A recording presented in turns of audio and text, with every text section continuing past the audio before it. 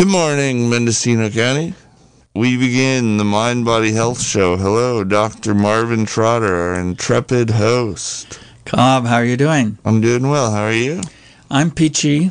It's a good day. Had 3 days off. That was good. Went to a horse camp. It's peach season right now. Yeah. Good time to feel peachy, everybody. Peachy. I hope your peaches are ripe, even in a drought. Always, sometimes they can turn out pretty well. Fruits are better for you than meat. You're going to hear that. We're going to have a great show today that may save your life. So if you want to take a good chance on being healthier and not dying of cancer, you'll want to listen to this show on colon cancer from Dr. Claire Denley. Hello, Claire. How are you? Hello, Dr. Trotter. I'm good. How are you? Very good, Dr. Denley. So the first question is always, how did you get to Mendocino County? Yes. Well, I got here because I matched to the residency program here, and I am in my intern year in family medicine at Adventist Health Ukiah Valley. So you were telling me that you grew up in Vancouver. I did. I'm very jealous of that, growing up from Houston. And you went to medical school in Cork, Ireland. Yeah, so I've kind of been all over the place. And your dad used to live in San Francisco. He did. He grew up in Oakland and San Francisco, and he moved to Canada when he was 37, and somehow still doesn't have a Canadian passport. Really? Yeah. He's held on to his American passport, which I was thankful for because I got to get mine through that. But you have both. I do. Very good. I do. So family practice, why not dermatology?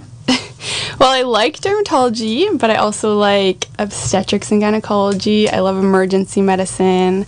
I love pediatrics. I love sports medicine. So kind of family medicine was a no-brainer for me. You get to do all of that stuff, and especially if you work rurally. Especially the variety. Yes. And especially rurally. Yeah. So it is interesting. You grew up in Vancouver, and you're in a small rural area for residency. Mm-hmm. Yeah, it was a big change, but I really love the familiarity of being able to see your neighbor in the grocery store and saying hi to people on the street. And I've already seen so much of that in my residency with all the faculty having people over to their houses, and we were great picking at our GME director's house, which was so much fun the other night. So it's been really, really a great experience so far. So the most fascinating things that she said coming over here from Ukiah was her mom's cat. Yes. Yeah, so I had already decided that I wanted to come to Ukiah and ended up matching here. And then my mom, who actually passed away from colon cancer, which is why I would like to talk about it today, so I told my uncle, her brother, that I had matched here, and I wasn't even going to mention the name of Ukiah because not a lot of people in Canada have heard of it, but I ended up mentioning it anyways, and he sent back a message being like, "Oh my gosh, Claire, I'm so like crying on the ferry because your mom did a road trip through California when she was in her 20s, and she loved Ukiah so much that she named her first cat after it." And I had no idea. Her mom named... I can believe it. Sure. Yeah. Calling a cat Ukiah? Okay. Good name for a cat. Okay, good name for a cat. Yeah. So, that's pretty funny. Mm-hmm. So, we're going to talk about colon cancer. Mm-hmm. So, tell us your starting remarks. Colon cancer. Everybody's afraid of it, but... Yeah. So, it's a very prevalent cancer. It's... Everyone is afraid of it. Everyone's afraid to talk about it, I think. The symptoms can be really scary, but it's one that's really preventable, and we have such good screening processes in place that can help detect the cancer early, and as long as we do that, there's no reason why it can't be cured. So I think it's a good one to talk about. I think the thing that surprises people is that you can have colon cancer and not have any symptoms. Mm-hmm. You know, most people, until they're in big trouble, don't have any problems. Is that true? Exactly, yeah. So kind of by the time you do have symptoms, which we'll talk a little bit about later, it's already could be at stage 2 or 3 or even 4, and survival rates, if you can't catch it later, are worse. But the survival rates, if you catch it, say, in stage 1, or the 5-year survival rate is 90%. So you want to start with pathophysiology or what? Sure. Oh, sorry. Well, this is Cobb. I'm engineering the studio here. I'm wondering, when we talk pathophysiology, if you could just go into a little bit of detail about just cancer in general and what that is, and then compare what colon cancer is to other cancers. Yeah. Because a lot of us don't know anything about cancer, fortunately. And we don't even know, what are the stages when you talk stage 1 through 4, all of that. So I can just do a general overview. But really, cancers can start off as just an overgrowth of cells, and those cells can grow in response to any inflammation of the body, or any changes or DNA mutations. And some of them can be benign, so you can have overgrowth of cells that are benign tumors, and then there's the ones that are malignant or cancerous tumors. The difference between those two is that cancerous tumors will spread, whereas benign tumors will just stay localized. So in the colon, cancers can start off in the lining of the bowel. And they can just start as a tiny little, what we call a polyp. And those are the things that we can detect on our screening processes. So colonoscopies can look for little polyps, which when they're polyps like that, they may or may not be cancerous, but they can progress to be cancerous. And so in a colonoscopy, we go in and we take those polyps out. In terms of staging, stage 1 of a cancer is always when it's localized to this structure and it hasn't invaded past what we call the basement membrane of a wall of cells. Stage 2 would be if it's invaded and it's invaded that membrane, but it's still local. Stage 3 is typically when we see the involvement of lymph nodes and surrounding structures. And then stage 4 would be if it's metastasized. So that's kind of a general overview. Within the stages, there's, I think, like A to B in each stage. And I think that's kind of tailored to each specific cancer, but that's a general overview of kind of the stages of cancers. So tell them what a colonoscopy is, and what do you see on a colonoscopy if it's stage 1 or 2, or if it's benign versus malignant? Is that So you're doing a colonoscopy on somebody. Okay, so first I guess we will start with the Dr. Trotter, do you want to talk a little bit about your experience with bowel prep versus what it is today? I'll tell you that personally, 10 years ago, it was the worst night of my life, was the bowel prep for my first colonoscopy. And they used this substance called Go Lightly, which I thought was somewhat, bad term. But the second one I did just a couple of years ago was mostly Gatorade and these other preps, and the prep was quite benign. And I think a lot of people maybe have heard about the bad preps for colonoscopy, that's why they've avoided them. But this last time it was a breeze and wasn't a problem at all. I did have to hold Richie Fetzer's hand with me and came to the colonoscopy on the same day with him because he was afraid of it all, and he's a tough guy. And that's one of the things we want to tell you, is that it's not such a tough thing anymore. Yeah, and so you guys have it firsthand from Dr. Trotter that it is not as bad as they say it is, and I think the technology has gotten better and a little bit less aggressive. So you would do what's called the bowel prep, where you drink, essentially, as Dr. Trotter said, a Gatorade the night before, and that just helps you clear everything out of the colon in preparation for the camera to go in.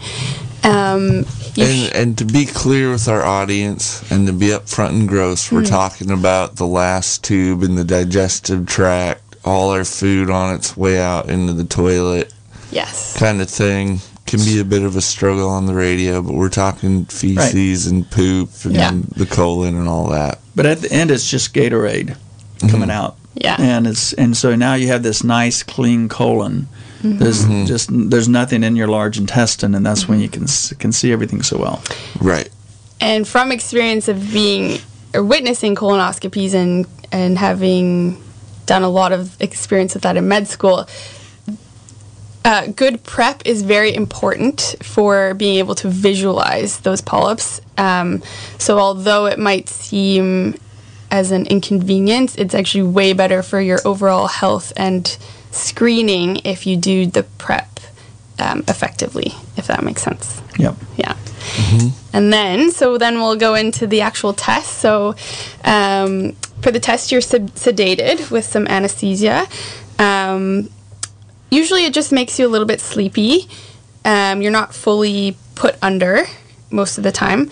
And they use a flexible camera that's about the size of your finger, and they insert it into the anus, and they just take an overall picture or video of, they start at your rectum and they would go all the way up and follow the entire length of the colon.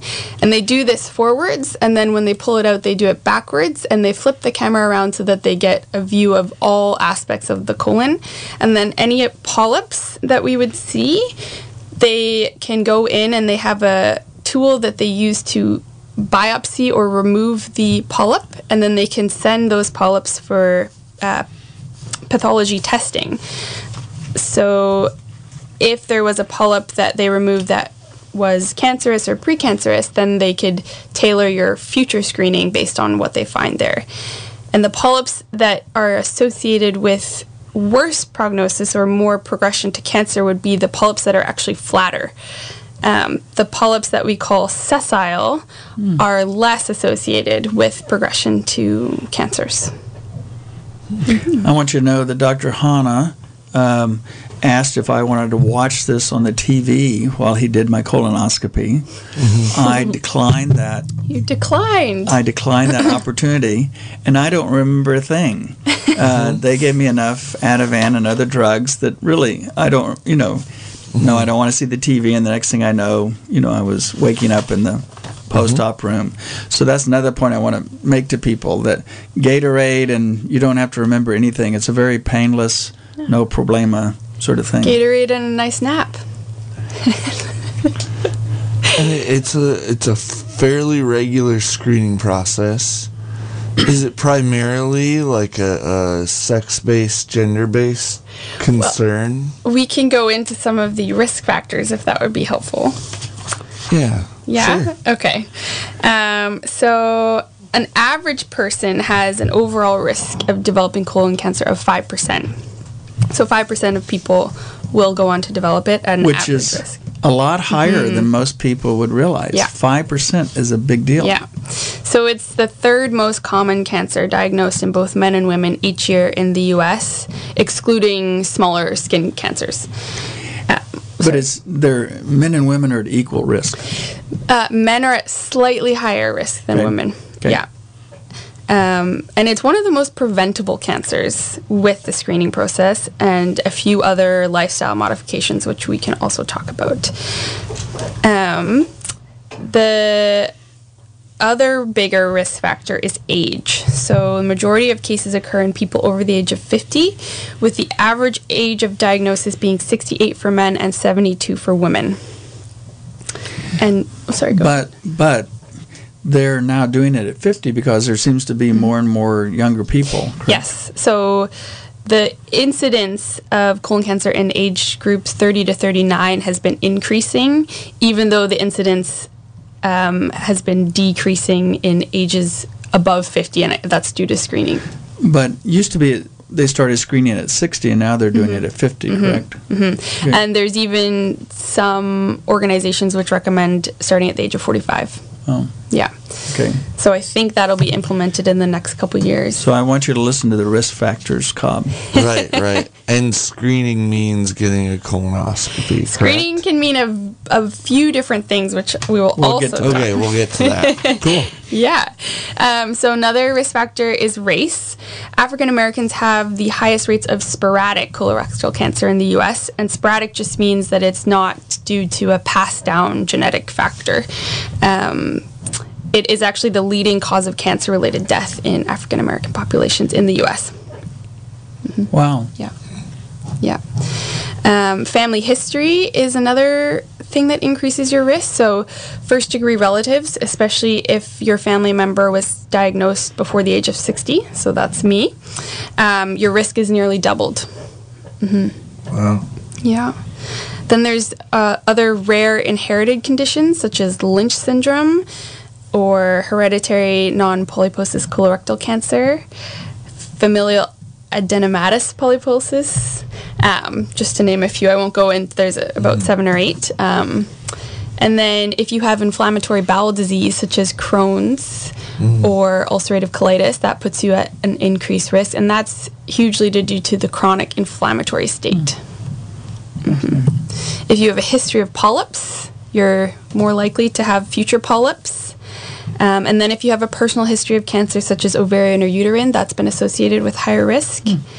And then in terms of lifestyle factors, physical inactivity or obesity can have a huge increased risk for development of colon cancer. Food and diet, which we can talk a little bit more about in our prevention, but red and processed meats are kind of the enemy for colorectal cancer. Smoking has also been linked to more death from a colon cancer diagnosis as well. So, sorry, go ahead. Well, if you just tuned in, it's KZYX Radio that you're tuning into right now. This is the Mind Body Health Show with your host, Dr. Marvin Trotter. Our guest today is Dr. Claire Denley, a resident at the residency program at Adventist Health Ukiah. And we are talking particularly about colon cancer today. And I think the thing that really shocked me, other than the cat named Ukiah, was your discussion about bacon. Yes. So I did a research project on colon cancer and diet when I was in my first degree.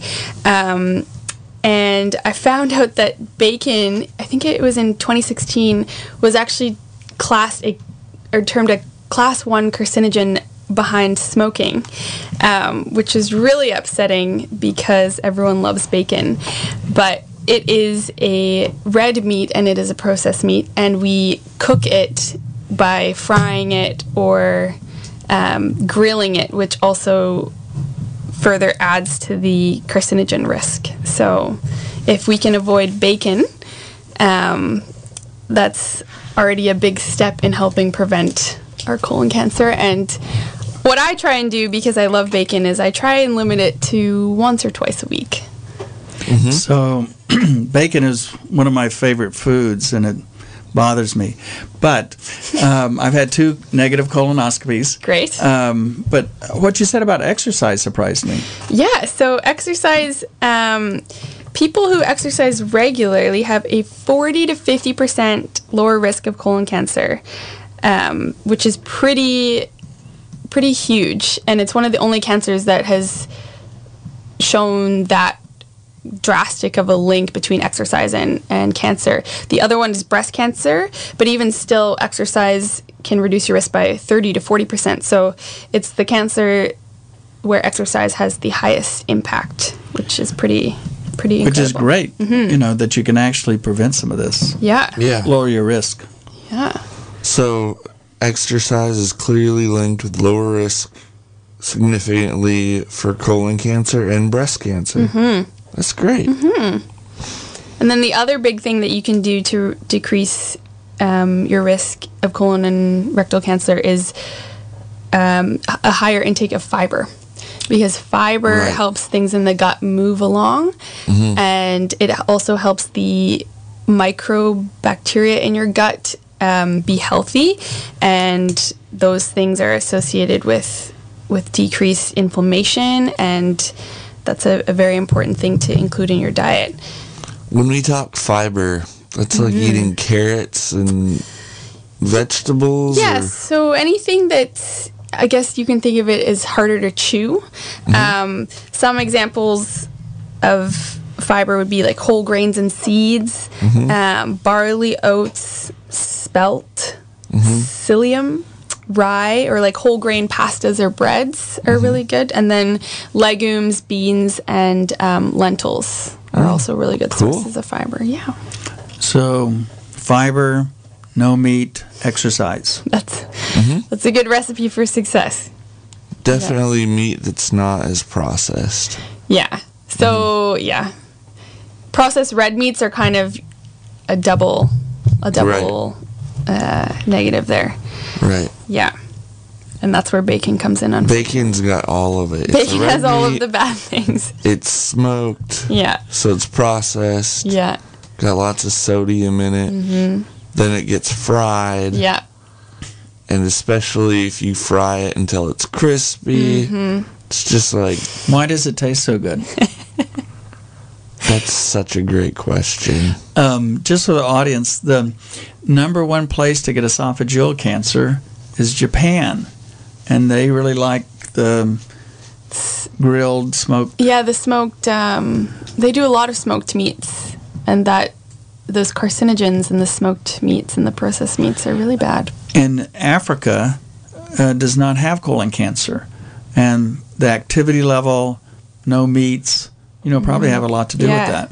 Mm-hmm. Which is also interesting because it's so prevalent in African Americans in the U.S. So that just might suggest how big of an influence diet and exercise can have. Well. And then alcohol is not good for many things, but it's also not good for colon cancer. So, yes, alcohol and smoking. Okay, let's go on to some better news. Okay. So then we can talk about... So we've talked about kind of lifestyle things that we can change, and then screening is the other way that we can help prevent the development of colon cancer. So this is a subject that I'm even confused about, because in the past you had to have a colonoscopy, but now there's alternatives. Now there are many alternatives. All of the goals of the screening are to lower the number of people who die from disease or eliminate deaths altogether, and to lower the number of people who develop the disease. So the goal is to catch the polyps before they turn into cancer.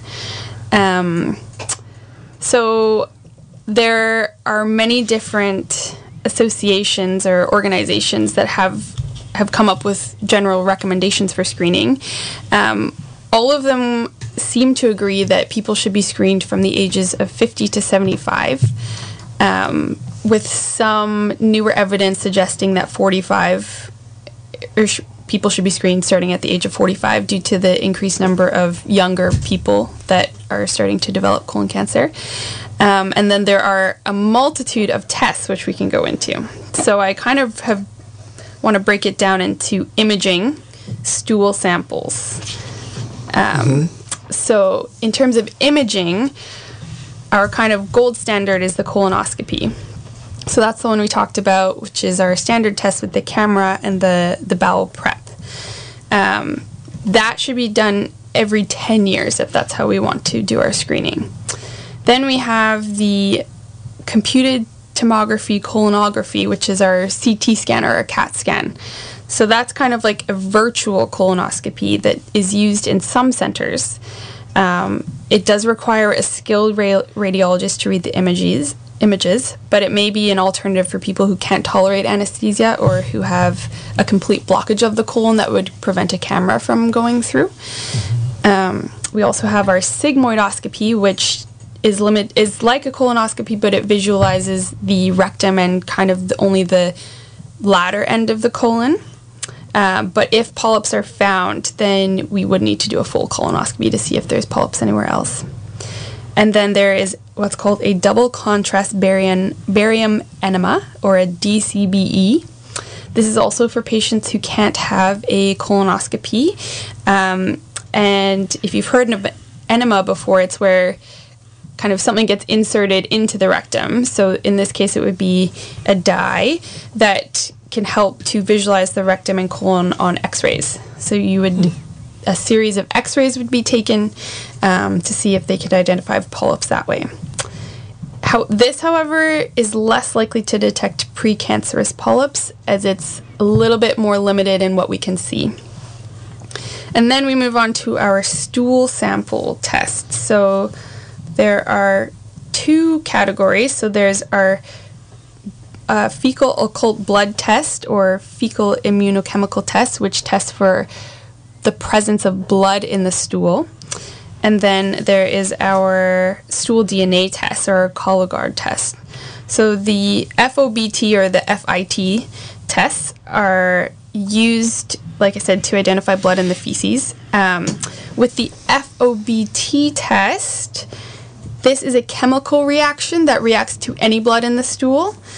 So it's an easy test to do. However, there are a lot of things that can cause a positive test. So if we think of an upper GI bleed, such as an ulcer or a hemorrhoid or rare meats that you would have eaten or other drugs like NSAIDs can cause minor bleeding. So the prep for this type of test is you need to avoid a few dietary and medications for 3 to 7 days before you would take this test. And because polyps are not continuously bleeding, you need to actually send in 3 stool samples from different days. And so this test, not only do you have to send in multiple stool samples, but you also have to test more frequently. So these are the tests that you're testing every year. Yeah. So screening is a really effective way to prevent colon cancer, or to catch it early, in which case it's fairly successful at treating. Yeah. Got it. But it's I hope the listeners understand that, these tests you can send in and don't have to have a colonoscopy. They're great. That's a new thing. Used to everybody had to have a colonoscopy, but now there's an alternative and it's very easy. The bottom line is, though, you want to catch colon cancer early. Because it's 90% treatable, you're going to do great, you're not going to die, versus a terrible situation. Even successfully treating it, you've gone through a whole lot worse than having a colonoscopy done. Exactly. So before we go into the treatment and what that is a little bit, I wonder if we could touch on, for people that haven't been screened, and maybe they are at risk, or they're, what are the signs and symptoms, like noticing blood in the stool or pain or... Well, I'm so glad you asked that, because that was my next thing that I wanted to talk about. So yeah, things that you should look out for when to see a doctor. Any change in your bowel habits, whether that's an increase in constipation, more diarrhea that is persistent, that you couldn't link to like a bug that you ate or something, or a viral illness, you'd want to go in and see your doctor. If you ever notice bright red blood or very dark stools, which can indicate obviously the bright red blood, but dark stools can indicate blood that's been there for a while. Or stools that look narrower or thinner than you're used to seeing. And the reason for that is because if you had, say, a tumor that was obstructing part of your bowel, it can cause the stool to look like a different shape as it passes. And then if you're having any discomfort in your abdomen, including frequent pain, bloating, or fullness, or cramps that, again, is persistent. Unexplained weight loss is a big one. Constant tiredness or fatigue, which has to do with the next one, which is unexplained iron deficiency anemia. So that's something that your GP or your primary care provider would look for on your annual blood results. And if there's a low hemoglobin level, that can indicate that you've been bleeding probably somewhere from the bowel if it's unexplained, and then that would warrant further investigation. But all of these things are bad news, and that's why I hope that people walk away from this knowing you need to be screened. Because when you're talking about iron deficiency anemia or small stools or a lot of blood or weight loss, you're talking about a significant disease load. And I think that's one of the things that was so hard for me was I think there's a lot of older adults or even young adults that would be embarrassed to go to seek treatment if they're having blood in their stools or persistent diarrhea. And that's something that happened to my mom. She presented she had been having 6 months of symptoms, and by the time she presented, it was already stage 4. So if we can get people in there early when they first notice these things, then that's going to be really important for overall survival and to catch this early. So we're going to talk about treatment, and then we'll take phone calls. How's that? Okay, and a heads up if you're out there listening. Again, it's KZYX that you're tuned to. We are talking with Dr. Claire Denley, a resident at Adventist Health, Ukiah Valley, is our guest. We're talking about colon cancer. So if you have a question for our guest about colon cancer, you can call into the studio. It's going to be 707-895-2448. We'll get you live in the studio, and we'll be opening up the phone lines in just a little bit. Yeah, so I didn't want to go too much into the treatment, but just kind of a general overview. Depending on what stage you would detect the cancer at, there's always an option for, not always an option, there's an option for surgery depending on the stage. If it's stage 4, surgery would not be your best option. And then there's radiation and chemotherapy, depending again on the stage. So those are kind of our 3 treatment options. And sometimes you would have chemo before surgery to shrink the tumor before you remove it, and then possibly chemo after the surgery. Some people need a stoma depending on where the tumor is, and that's just when maybe some of you have seen people with a little, it's called a colonostomy bag on their side, which just is kind of until that area heals, or if there's part of the colon that has to be removed and indefinitely, then the stool can exit the body through a little hole that they make with a little pouch. And most people have the colonoscopy bag temporarily. Mm-hmm. They have a colonoscopy, they take out part of your colon, wait 6 weeks, and they put you back together. Yes, exactly. So I understand that colon cancer can be very preventable. It can be treatable very successfully when treated early. That's the screening. But as far as being treated overall with other cancers and the various methods, is it like an easier to treat when it is in the late stages, or is that the same like for all cancers where it's... Yeah, I think it's kind of similar to all cancers. The later stage it gets, the less and less likely we are able to treat it. As I was kind of mentioning before, the 5-year survival rate of stage 1 for colon cancer is 90%, which I think if you compare that to some other cancers is actually quite high. If it's stage 4, the 5-year survival rate drops to about 14%. So that's significant. Catching it early. Earlier the better. Yeah. Earlier the better. Yeah. So I think our take-home messages... Or do we want to wait for questions? No, go ahead. Again, that number, if you want to call in with a question, is 707-895-2448. Go ahead and call in. So yeah, things that I would like you guys to remember is that colon cancer is very preventable and treatable with screening. Avoid red and processed meats, especially bacon, unfortunately, and exercise can have a huge impact. And we have a caller. Welcome to Mind Body Health. Go ahead with your question. Hi there. I'm wondering, when should a man start to get screened? I just turned 46, and I've heard that starts to be the time when you need to get a colonoscopy, but no one's ever brought it up with me. Yeah, so that's a great... Oh, sorry, go ahead. I'll take my answer off the air. All right, thanks. Okay. That's a really great question, and I'm so glad that you called in. Generally, every kind of organization is very in agreement that people should be screened from 50 to 75. There's a few that are now suggesting that you can start at age 45, but I would recommend talking about it with your primary care provider and making a plan. They can go over some of the risk factors that might indicate that you should have a colonoscopy earlier, but I think 46 is a perfect age to start talking about it and start making a plan for getting screening.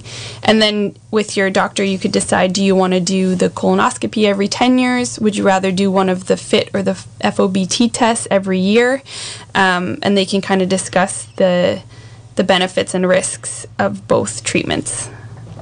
Okay, thanks. And we have another caller. Welcome to Mind Body Health. Go ahead with your question. Yes, I was wondering if she is a gastroenterologist. No, I'm not. I'm a family medicine physician. I'm an intern, so I'll be a primary care provider.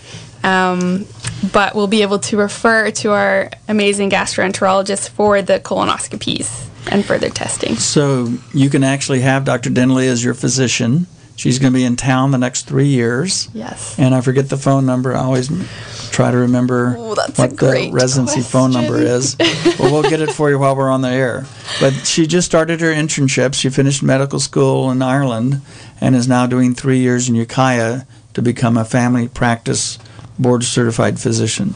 And can you take, right now we have another caller ready to go, but before we get there, can you take a couple minutes, Marvin, and just go over the residency program and how great it is for the area one more time? Okay. So my hopes is this residency program saves Mendocino County and the surrounding area, because the primary care physicians are harder and harder to find, especially in rural areas. There's a lot less family practice internal medicine docs than there used to be. About half of the people that do a residency program stay in the area that they did the residency program. So we have 6 fine physicians, such as Dr. Denley, that start July 1st every year. We have an 18 total in the program every 3 years. And they get 3 years of training in the office and in the hospital and the different clinics. And that's how you become board certified in family practice. Right. And the last bit of the soapbox is, as long as money controls our medicine system, primary care is not the big one to go into for people. Most people don't go, you can make a lot more money being a specialist, but in my point of view, the primary care physicians are the most important cog in the medical wheel. It's been shown over and over again, people live longer and do better if they have a primary care physician. Right. Okay. Thanks for holding. You're live on Mind Body Health. Go ahead with your question. I was the one that just called, and I lost your call. Yeah, we do need more primary care. They're all retiring, unfortunately. I had asked about the gastroenterologist. Maybe I could take my call off the line, 972-443. I'm desperately trying to find one to do an upper gastrointestinal endoscopy, which is a camera for a complication from a spine surgery. My throat, I've lost 25 pounds, and we can't seem to find anybody to deal with this. So 972. I'll take that if they want to give me a call and maybe help me out with that. So. Okay, thanks for the call. Absolutely. Sorry, can you repeat your number one more time? 972-5443. 5443. Okay, we'll give you a call. Thank you. So if you're out there listening and you want to call in with a question especially related either to the residency program or with our guest today, Dr. Claire Denley, we're talking about colon cancer, please call in 707-895-2448. So a lot of people have had an... Oh, go ahead. Sorry. Go ahead. Yeah, you're live on Mind Body Health. Go ahead with your question. Hi. I'm getting near the 75 cutoff, although I don't quite understand that. But I had a colonoscopy when I was in my 50s. The doctor remarked that it was remarkably healthy looking.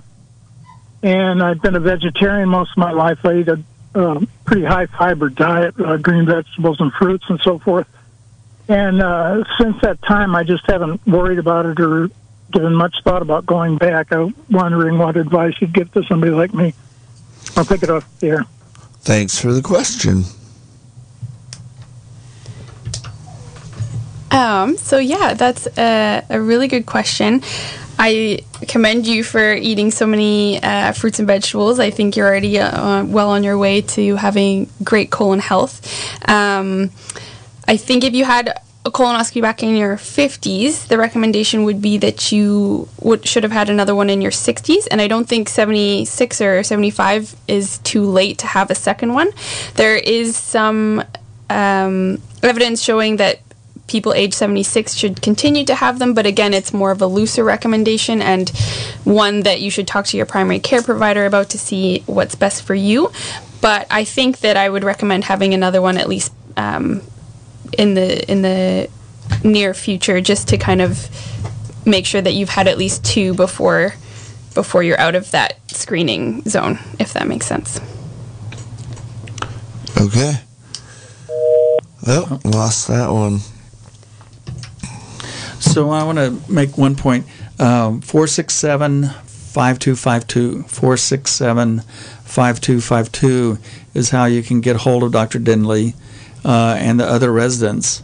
I think everybody should have a primary care doctor, because if you look at what's going on in the world, diabetes, hypertension, cancer screening, there's a lot of things that are preventable.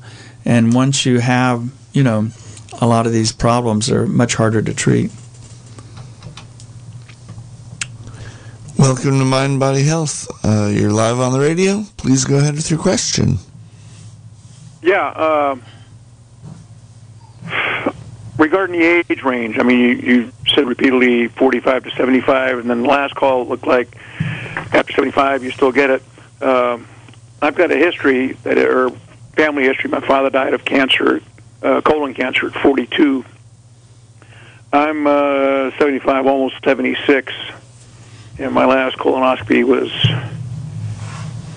at least 5 years ago. It might have been 10.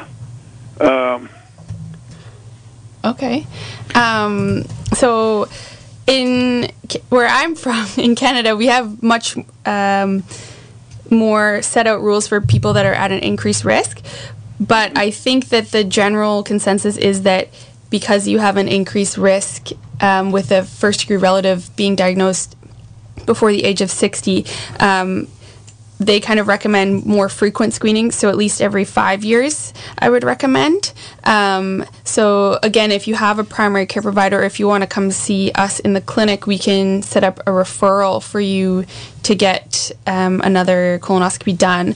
And I think that the 76 to 85 age range is kind of on a individual basis, so my feeling is that for someone who's at an increased risk, they should continue the screening. But again, that I think something to talk to your primary care provider about and figure out what the best solution is for you. So I have a question. Is the screening for colon cancer, getting a colonoscopy, is that fairly universally covered by insurance programs? Is that a fairly affordable kind of procedure? Certainly, it's 100% if you have any symptoms or any blood in your stool.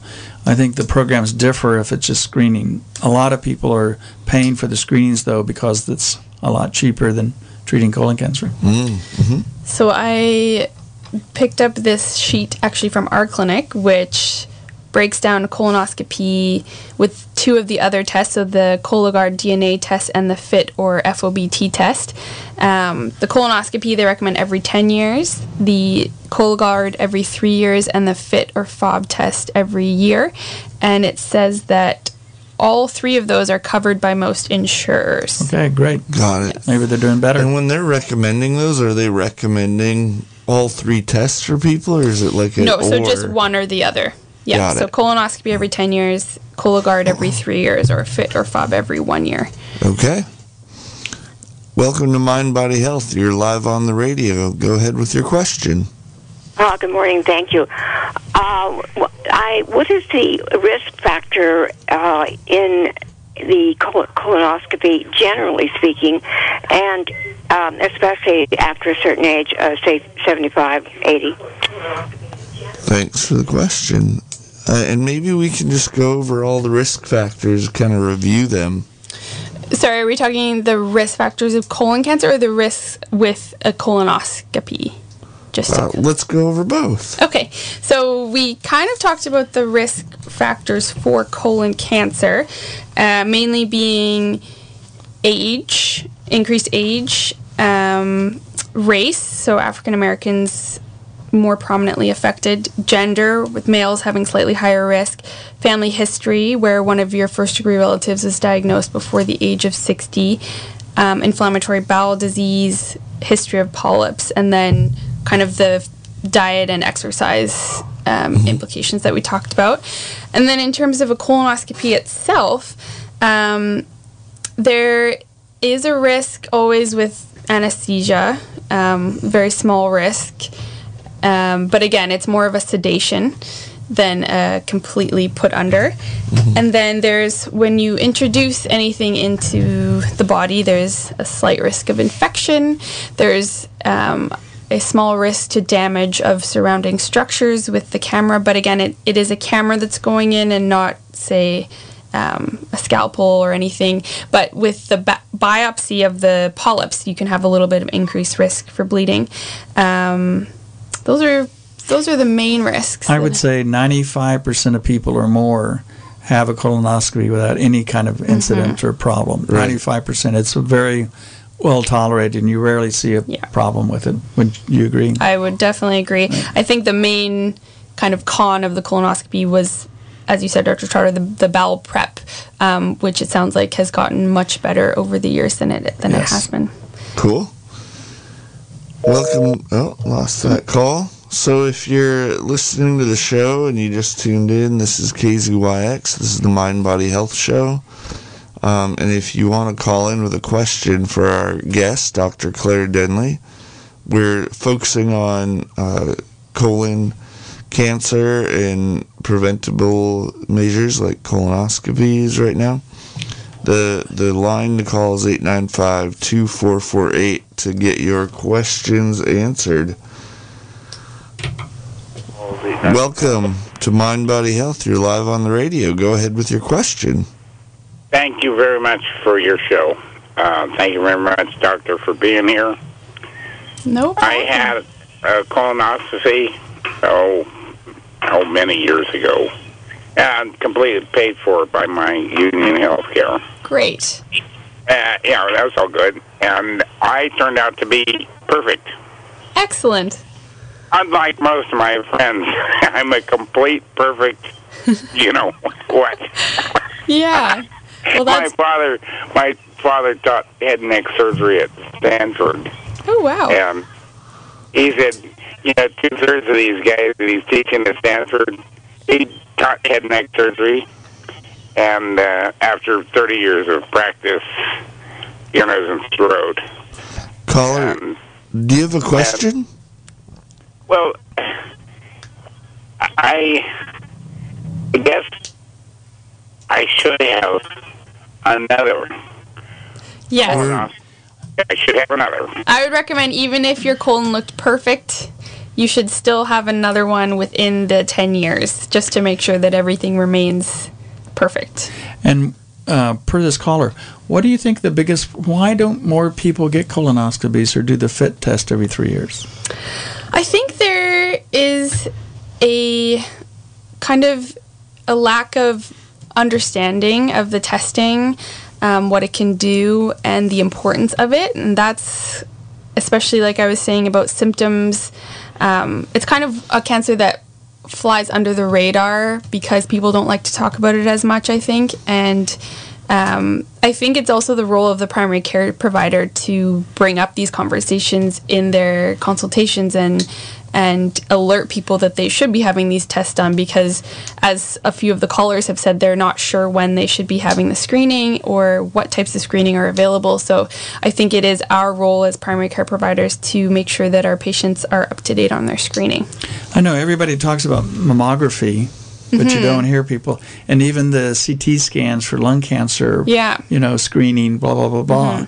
But at 5% of the population, you think we'd talk about this a lot more. Yeah. Well, so I've heard a rumor before, and I wonder if you could speak to this, doctor, around screenings, whether it's colonoscopies or breast cancer screenings, mammography, that kind of thing, where a lot of people have always had, polyps or small growths or things that were totally a normal part of aging or a normal part of the body. And so these invasive screenings that are associated with identifying illness where maybe there never was going to be any or there never was one, and, kind of a sentiment like, I don't need this. And what, for either of you, what's your sense of that?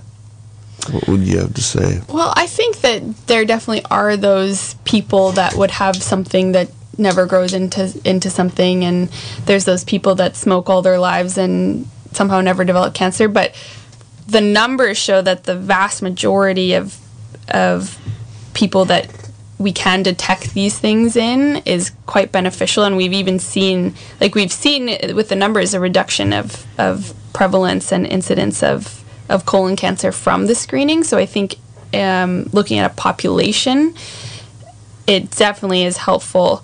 There are always going to be those kind of medical marvels that have something and it never develops into anything, but the data kind of shows that it's very beneficial. So you're rarely going to be in a car accident, right? Right. Do you wear your seatbelt? Of course. Do you wonder about wearing your seatbelt? Not so much. Not so much. And I'm just saying, you're probably not going to get colon cancer. But right. I feel a whole lot comfortable having had a negative colonoscopy last year because I certainly have eaten a lot of bacon in my life. Yeah. Well, we're coming up on the end of our hour, everybody. We do have one caller patiently waiting. It's funny you mentioned the seatbelts, just to soapbox one more time, because that's one where there's been some comparison as far as whether or not to get a vaccine related to coronavirus, and the rollout of seatbelts, for those that remember when that became a law or was being debated as being a law to prevent death in car wrecks, and how difficult the messaging was to get seatbelts normalized, and now they're everywhere. Nobody thinks about it. Yeah. Okay. Well, we have time for one more call. Welcome to Mind, Body, Health. You're live on the radio. Go ahead with your question. Are you there, caller? Okay, well,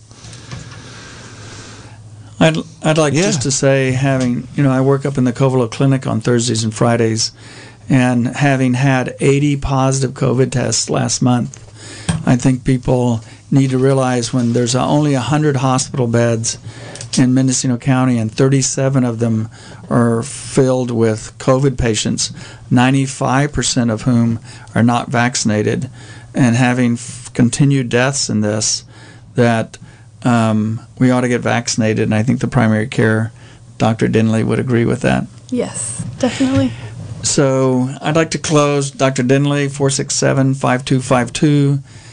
She's starting her residency. She's going to be here 3 years if you want a good primary care doctor. Any comments for closing that you'd like? I would just like to say thank you all for listening and having me on the air, and we hope to see you in clinic, and we can get you referred for all your testing. Great. Thanks, everyone, for being here. Yeah, we have just a few more minutes to go. I wonder if, since you did bring up COVID, what are how do people go about finding a vaccine right now if they want one, especially up in Covelo and so forth? The Covelo Clinic's doing a great job. They're vaccinating people every Friday. They're going to the schools. You can drive up in your car. I'm not sure about all the places you can get it. I'm sure you can go to some pharmacies. I think we give it at our clinic as well. Okay, the Family Practice Clinic gives the vaccinations. Studies show even pregnant women. I have a friend whose cousin is 31 years old with a 37-week pregnancy, and she's on a ventilator. This is a deadly disease. You can have infarcts in your brain, your lungs, your kidneys. You think you're healthy in 23. I have a relative that threw up for 8 days, lost 20 pounds. She weighed 100 pounds after this. This isn't just about getting a cold. Lots of people get long-term lung and disease. A third of the people hospitalized age about 10 years mentally. People can't go back to their jobs. I know this is a big thing about the government can't tell me to get vaccinated. Okay, but then why do you come to the hospital and ask to have your life saved if you don't want, that this isn't a big deal? So either it's a big deal and you want your life saved if you get ill, or it's not a big deal and you're going to die at home and say this is okay because I don't want to get a vaccination. And just to be clear to our listeners, this is Dr. Trotter ranting at the moment. No. But when you have all these people in the ICU and they're dying at 38, it's a big deal. Right, and I just wanted to be clear for anyone listening that we're talking about the current coronavirus pandemic, not colon cancer. and our host is ER doc over at Adventist Health, Ukiah. Okay. Just setting that up. Yeah. It's a touchy point. I understand there's a lot of arguments against the vaccine, but when you see people dying on ventilators, you have a different perspective. Right. And I have a question. We have just a minute to go, but I've heard there's been a spike in cases associated with pretty much every large gathering going on. Have you had any perspective on that, whether it's indoors or outdoors? Do you know? It's just how many people are you getting exposed to? The Delta variant is 1,000 times more prevalent as far as shedding the virus. It's 97% of the cases in the U.S. now. I forget how many cases there are in the U.S. now. Mm-hmm. It's another spike just like February, and more children are involved. Right. Talk to this about your primary care doctor. I would not look up on the computer as to whether or not you're going to get vaccinated. Okay, so there you have it, straight from the ER doc, our host, Dr. Marvin Trotter. Thanks so much for continuing to do this show. Thank you to our guest, Dr. Claire Denley, for being here. Dr. Denley, 467-5252. Thank you all for tuning in here. Have a good day. This has been a production of KZYX Philo 90.7 FM, KZYZ Willits and Ukiah 91.5 FM, and Fort Bragg at 88.1 FM, Mendocino County Public Broadcasting. You can check out our website at kzyx.org to find more content like this, and consider donating by clicking the red donate button in the upper right corner. Thanks for listening.